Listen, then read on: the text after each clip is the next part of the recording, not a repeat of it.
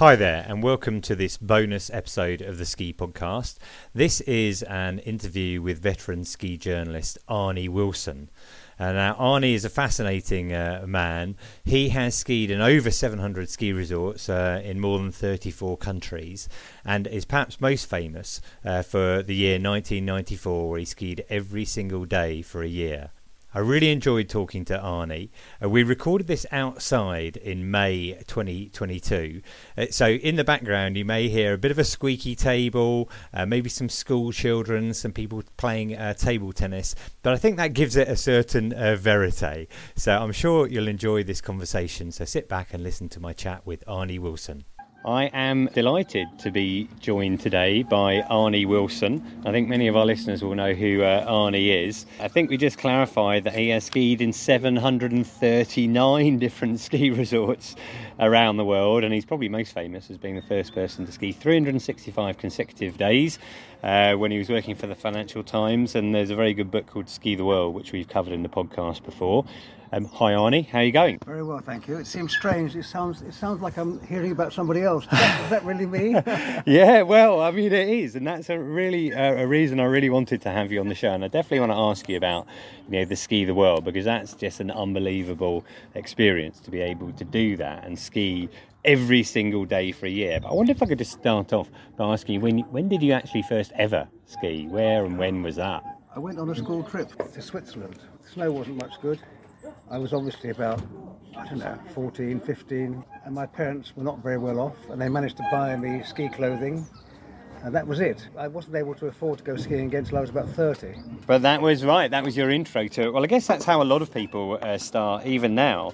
How they start skiing, although maybe not as many people are going on school trips these days. And so you had a bit of a gap after that, but you started off your career before you became a ski journalist as more of a broader journalist, a more traditional journalist working in the industry. Is that right? Yeah, I worked in Fleet Street interviewing celebrities. Skiing didn't come into it really at all, although later on, of course, when I was in the skiing industry, I did meet, I had lunch with Clint Eastwood, skied with Arnold Schwarzenegger. Yeah, I was going to ask you about those, but in those early celebrities, and who were you interviewing then? Oh gosh, 200 famous people, and in those days, I don't want to brag, but they really were famous. I had breakfast with Buzz Aldrin.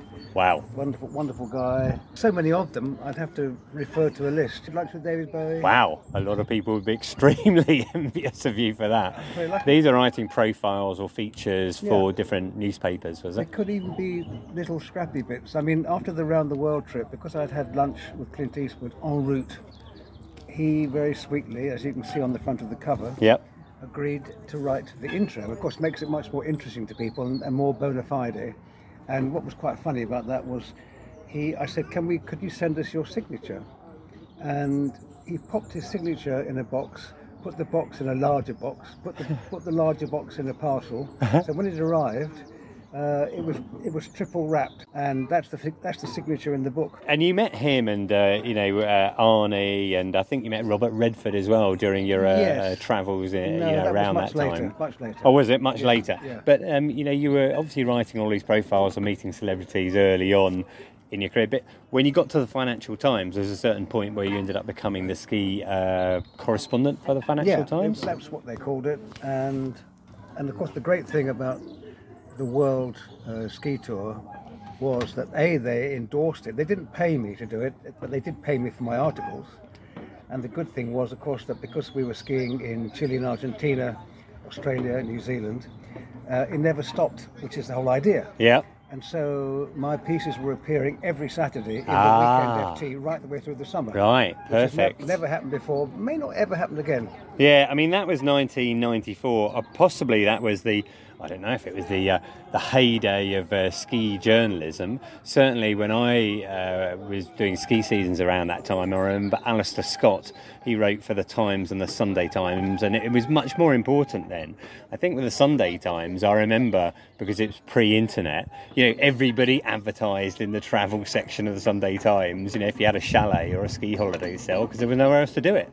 exactly. Yes, I ski with Alistair quite a bit. And what about the actual Ski the World, the round the world ski expedition then? Did you pitch that to the Financial Times? Did you say to them, oh, this will be a really good idea? Well, I'd already been writing for them for 10 years or so, roughly that. Yeah. And I said, I want to do something different, even if you're not interested. I think what it was, I wrote a magazine article. Don't ask me the name of the magazine, but it's quite a famous magazine. Could you ski somewhere every month of the year? Okay. Thought, yeah. So I made half of it up because I knew you could, but I never had. And then I thought, well, hang on a sec. I've just proved that you can ski every month of the year, so why not every day? And on that basis, I started to look at the possibilities. And I put that to the FT, and to my great joy, they said, yeah, do it. And we'll run a piece every Saturday. And every month they listed the sponsors, and there were a few sponsors that helped. I think Snow and Rock were one of the partners, is that right? Yes. They were quite early supporters when Mike Brown got behind you. And De Grey Set, were they one of your partners? De Grey Set, did they give you... De Grey Set. Yes, they were. They helped us with clothing. But the lovely story about Mike Brown, if I may tell you quickly, is that he said, yes, we will give you all your clothing, skis, everything you need, and I will, if necessary, come out and join you somewhere in the world to replenish the stock. Brilliant. And then he had his terrible accident. Yeah. And I thought, well, that's the end. We're not going to get Snow and Rock sponsorship now. But he went ahead with it. And what's more, the fact that he said he would come out and replenish our skis and our equipment meant that he joined us in Meribel. I mean, he chose where to join us. Yeah.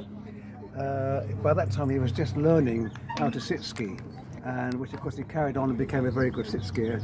But the point was he made that by promising us to replenish our stock, even after he was very badly injured, it gave him the incentive to get better and travel again. So he very sweetly and generously said, thanks to you, I'm out here, and that was very nice of him. So Mike was a very important part of our trip. So you pitched it to the Financial Times. Your very, very kind editor said, yep, go for this, Arnie. You can report for us for every week. And then presumably, you got the partners on board, but you had to do presumably a lot of planning before you actually started, anything. There was a lot of planning going on. And it was a calendar year, wasn't it? 1st of January to 31st of December. I did it with Lucy Dicker, who, as you know. And Lucy was a great organiser. She ran a tour operation in London. She was selling holidays to the French Alps. And so for some months before we went, she was doing most of the donkey work. She was contacting, and occasionally we get someone coming back to us and say, well, look, spell it, rather than go to A, B, C, D, you'd be better off going to A, C, D, F. And so we had some great feedback.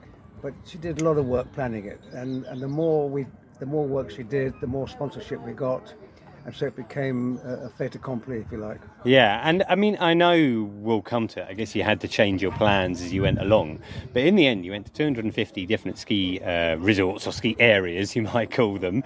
As far as I can see, I think I saw it quote to you the equivalent of skiing Everest 425 times. Certainly a Guinness World Record. What I wondered when I was looking at the schedule was, on those days when you had long flights, for example, you were flying from, Europe to Japan or the States, Chile to New Zealand, how did you manage to get in time to go skiing on those days? We always skied first thing in the morning before we left. Right, okay. And sometimes, not quite often actually, we skied during the night. We had the cooperation of the resorts. They were only putting us up for a day or two. Yeah. We would like to have gone to a different resort every day, but that would have been a bridge too far. And also we would have run out of ski resorts in the Southern Hemisphere. Yes. So we were content to do, 2 resorts every 3 days or that sort of thing. But if there was a problem of transport, we would maybe ski 1 mile, as long as we ski. And then to make up, the other thing I meant to mention was that the Financial Times said, well, you can't just go skiing for 1 run and then have lunch. And I think you should do 10 miles a day. And we agreed on that, which is reasonably, it's not to be sniffed at. So if we only skied 1 mile, as we occasionally did to get from continent to continent, we were at some stage. I should really have brought I had a huge diary. Every page refers to what happened that day, who we skied with. Well, I mean, it's all in the book. Listeners can have a look at that too. That's true. So we would, not there and then, we'd have to make up the 9 miles. Yeah. We just about did it. So by the time we got to the end, we had averaged just over 10 miles. Not 11, but just over. So, we kept going, and that was how we coped. But so being planning like that, so on a day, for example, when you were about to fly from Chile to New Zealand, you were up really early in the morning skiing somewhere else. And I think from my memory of the book, wasn't there one day where you kind of pulled over to the side of the road to find like a patch of snow just to get skiing in? We were skiing along the pavement in parts of Chile. It happened that we were in Chile when there was nowhere else to ski. Yeah. Not really. Yeah. I forget. Must have been when the resorts were closing. Yeah, I think August is, I've got down here, July, August you were in Chile. So we were, in order to produce 1 or 2 or 3 miles a day, we would ski down Mountain Pass and we'd ski on the pavement because it's still snow. Yeah, of course, It's still skiing, isn't it? Exactly. So, I mean, you started off in the States, went up to Canada, and then in the summer, as far as I can see, looking at it, you tried the different glaciers of Austria and Italy and Switzerland. And looking at the resorts, another thing that struck me was it seems like there were way more resorts open in summer than there are now. I saw Les Diablerets on that list. Courmayeur, you skied in Courmayeur in the summer? Or does that mean you went up to the Vallée Blanche area and skied up there, perhaps? I think, the thing is, a lot of resorts commercially close before the snow runs out. Yes, but if you really want to ski there, and you're prepared to walk up, you can still do it. Yeah. So it's not as if, it's March the 30th, the resort's closed now, sorry, that's it. You can still ski there. No, of course you can. Of course you can, yeah. I mean, just now, a lot of resorts have skied. I was looking at the webcams in Val d'Isère, which closed last weekend. There is so much snow up at the top there in Bellevarde. You could have a great time, and I'm sure there'll be people who'll be, walking and ski touring, etc. I've never been there, but I think there is a glacier. Yeah, they open again in Val d'Isère in June. But I found that interesting that you managed to ski in those places. But of course, that explains it. I noticed on the schedule as well, you kept going in and out of Mammoth. Mammoth was almost your kind of hub, wasn't it, for the trip? That's quite an important point. Mammoth was a terrifically useful place to ski in between the northern and southern hemisphere. We became friendly with the people in Mammoth. They would take us, for example, in Mammoth, it was our link between, as I say, between the States, between Europe and the southern hemisphere. And so I remember certainly that in Mammoth they allowed us up the mountain during the night because we had a flight the next morning from Los Angeles. Was that Billy? Yeah, Los Angeles at about 9:30, and so the only way we could catch that would be to ski at 6 in the morning, do one run maybe, and then we'd go to the airport. So yes, we had, but Mammoth did become very important to us as a great sort of link between the two hemispheres. Right, that makes a lot of sense, and you'd think you would assume when you're trying to ski in 365 days over 13 countries, things will go wrong. So occasionally, things obviously go wrong. I think in Argentina your car broke down. I think that was, yes, it was in Argentina, but the car was from Chile. Oh, right, okay. The car was a car we had borrowed from some friends, very nice of them. It was the easiest way of doing it, I suppose. And we took the car across the border and it kept breaking down, and it would have cost us a fortune to get it repaired in Argentina. And so we drove it back to Chile for it to be fixed. And I remember we were towed across the Andes by 4 different breakdown trucks. But we managed that. And you still managed to get your skiing in on those days? Yes. Yeah. Somehow, I can't remember how now. Yeah, exactly. If I looked at my diary, I would say, that's what happened, or that's what happened, But, hey, I can't remember what happened last week. I wouldn't worry about that. And you were in India as well? Did you get a lift from the army in India? Yes. India was a lot of strange aspects of the trip. We were asked to go to India. The Indian government. We were never, That's brilliant. Well, it could have been a disaster because if we'd failed one day. Yes. Well, chancing our luck in India, it would have ruined the whole year.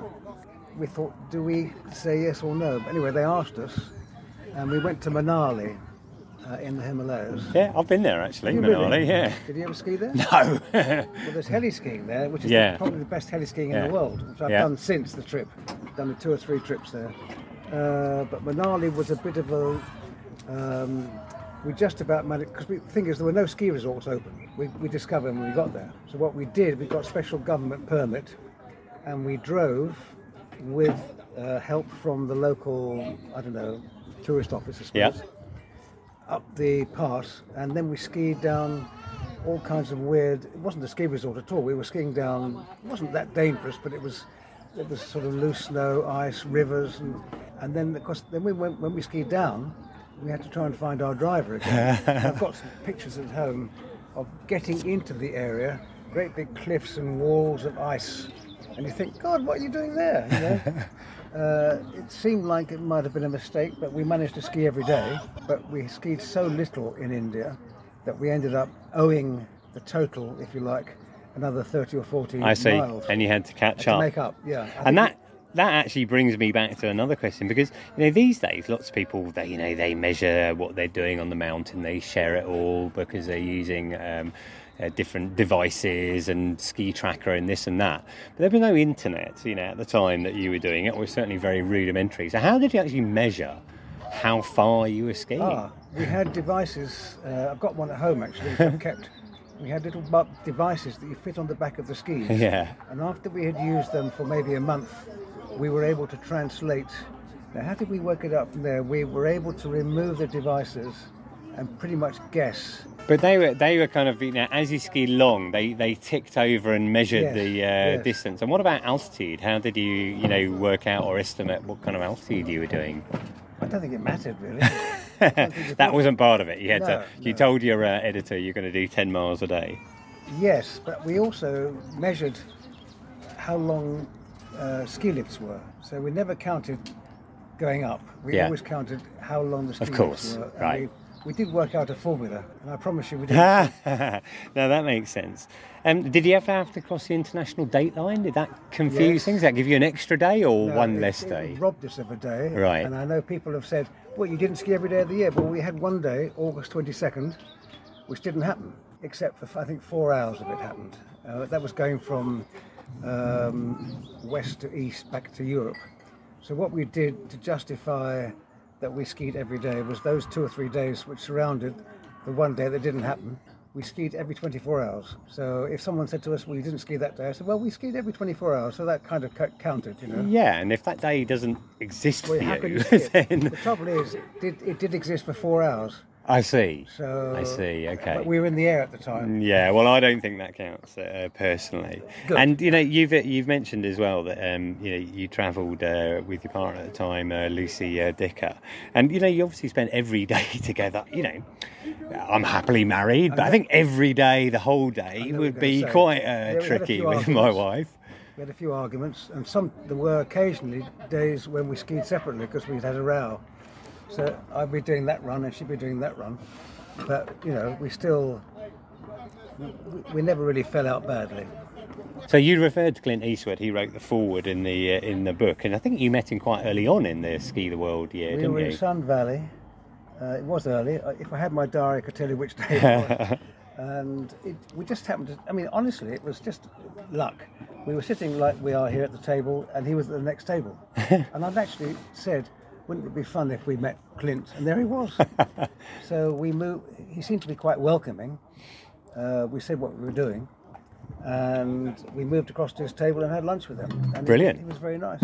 Excellent. And he's a skier, I take it. It was obviously winter. Didn't ski with him, but right. He is a skier, Yeah, excellent. Yeah. Because I'm going to Sun Valley this summer, and I think Arnold Schwarzenegger has got a place there as well, hasn't he? Funny story. When he was governor of California... Yes. He was, without thinking about it, asked what his favourite ski resort was. Oh, yeah. And he said, well, I love Idaho. He got told off for it. Because he was governor of California at the time. California. Right, so He got told off for that. That was quite funny. Yeah, well, I know he's got a place over there. And how did you meet Arnie? And was that during the Ski the World? That was very self-indulgent. No, that was much later when I was married to Vivienne. Yep. We were, again, in Sun Valley. And in a lift line, and I saw him in the lift line. I thought, oh dear, this is going to be... Yeah, he'd be easy to spot, I would imagine. Yes. So at the top of the lift, I said to him, Mr. Schwarzenegger, I write for the Financial Times, could I interview you? And he said, no, I'm too busy skiing. Fair enough, yeah. I said, okay. But he said, but you can ski with me if you like. How So cool. we skied together. How cool. And I did the interview. And it wasn't a bad interview, and the FT did use it. Yeah. But what he didn't tell me, the rascal, was he was having major open heart surgery the next day, and he didn't tell me that. So the scoop, you didn't manage didn't to get ski? the scoop. Right, okay. But at least I got an interview. What was he like as a skier? He was a good skier. I mean, as you know, born in Austria, skied nicely. Yeah. Yeah. And Robert Redford, you met as well, not during that year, but No, later this on? was much later. Vivian and I, my wife, having got married in Jackson Hole, of course, we were in, I'm trying to remember the name of his resort now. Sundance. But anyway, because I didn't want to be predictably interfering, we were told by the area manager that he wasn't around today, because I said, is Mr. Redford around? And then he turned up at lunchtime, and he sat as close as you are to me now, and I restrained myself, so we didn't really interview him, but we did look at each other and smile and everything else. But I would like to have done that, because I've always been a great fan of his. So it's probably the only time I've ever been in the company of somebody famous, and I have resisted the temptation. As a journalist, you'd always be looking for that story, right? Yes, exactly. I think probably helped with your early career, having met, some incredibly famous people, to be able to have the presence of mind to deal with them. Because I think that, in the few occasions when I've been around, particularly famous people, it's very hard not to get overexcited about I suppose I was a bit sort of used to it, because I spent 10 years in Fleet Street interviewing celebrities. I met Jimmy Carter on the ski slopes. I gave him an early copy of one of my books. I suppose I didn't get blasé, but I got less worried about butting in and talking to famous people. And I think the guy that taught me that was probably Spike Milligan, because I remember I got to know Spike, and I knew him for 20 years. I knew all the goons. My mistake with Spike initially, which taught me a lot, he rang me one day as a result of something or other I'd said, and I was fawning over him. Right. Oh, yes, and I realised that when I treated him normally and had a joke with him, he was much more relaxed. And that taught me that when you interview celebrities, just relax, talk to them, don't treat them like royalty. Yeah. So that was a big lesson I learned from Spike, and I went on for 20 years as a sort of friend of Spike's, and I wrote lots of stories about him. Excellent. I'll remember that tip the next time I come across Eric Cantona or one of my heroes, who I did meet in Teen one time, but that's another story. And so after that, round the world in the Financial Times, you did then end up being editor of the Ski Club of Great Britain's magazine, didn't you? How did that one come about? Well, that was because I was wearing thin at the Financial Times. There were new people in charge of me. They wanted to change.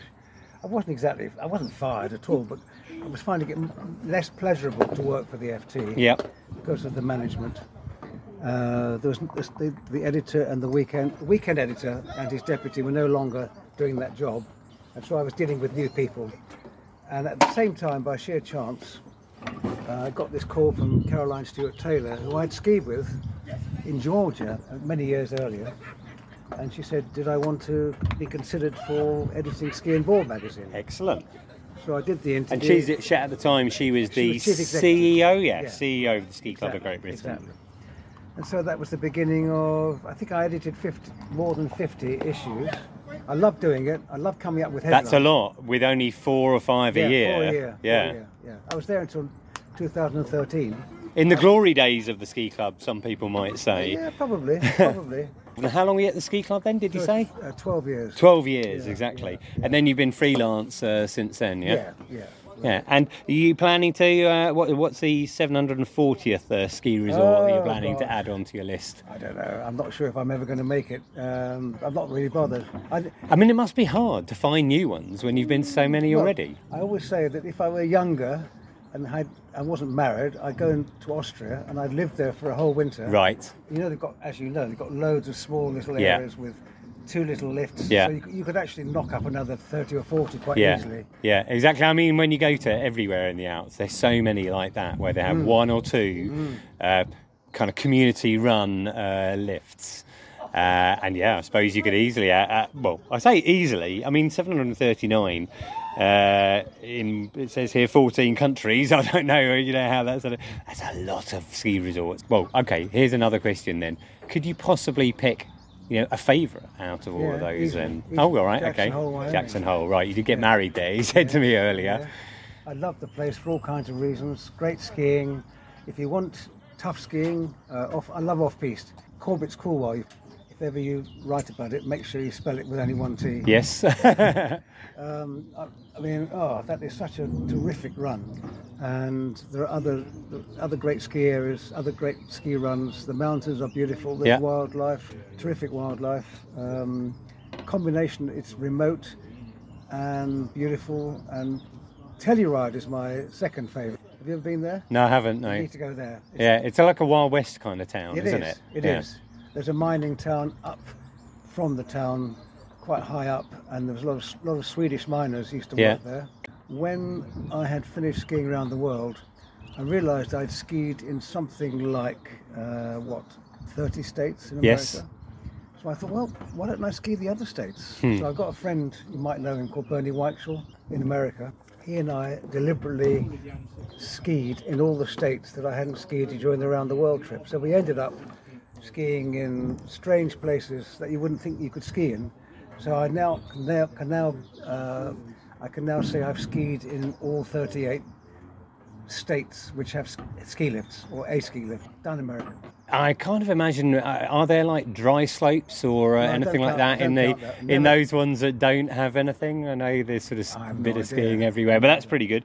38 ski states. Well, 739 resorts. I'm sure there will be other ones that you'll add to that list. Really interesting to hear that, Jackson Hole, comes out on top. And, very fascinating to talk to you as always, Arnie. It's been a pleasure. Thank you very much for your time today. No, thank you. I'd really like to thank Arnie for sharing his time to talk to me. Hopefully you enjoyed listening to his story as much as I did.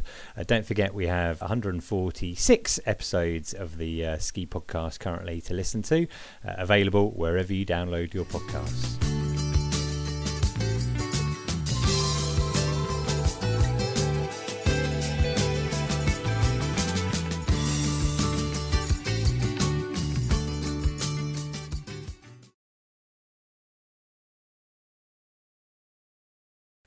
Hi there, listener. This is Ian here, and this is a request for your feedback all about the Ski Podcast. I'd like you to tell us what you like, what you don't like about the podcast. It's very easy and simple to let me know. Just go along to bit.ly, that's bit.ly/the Ski Podcast survey. It'll take you a couple of minutes to complete the form at the very most, and you could win some prizes. I've got some goggles very kindly donated by Atomic, and I've got some other freebies such as beanies from Les Deux Alpes and Val d'Isère and Visit Tyrol. And lots of other bits and pieces that I'm going to give out in a random draw for everybody who completes the survey. So if you could complete the survey, that's great. Remember, the address again is bit.ly/the Ski Podcast survey. And if you're not too sure about that, just have a look at us on social media and you'll be able to see a link to it there. Thanks very much, and I look forward to hearing what you have to say about the show.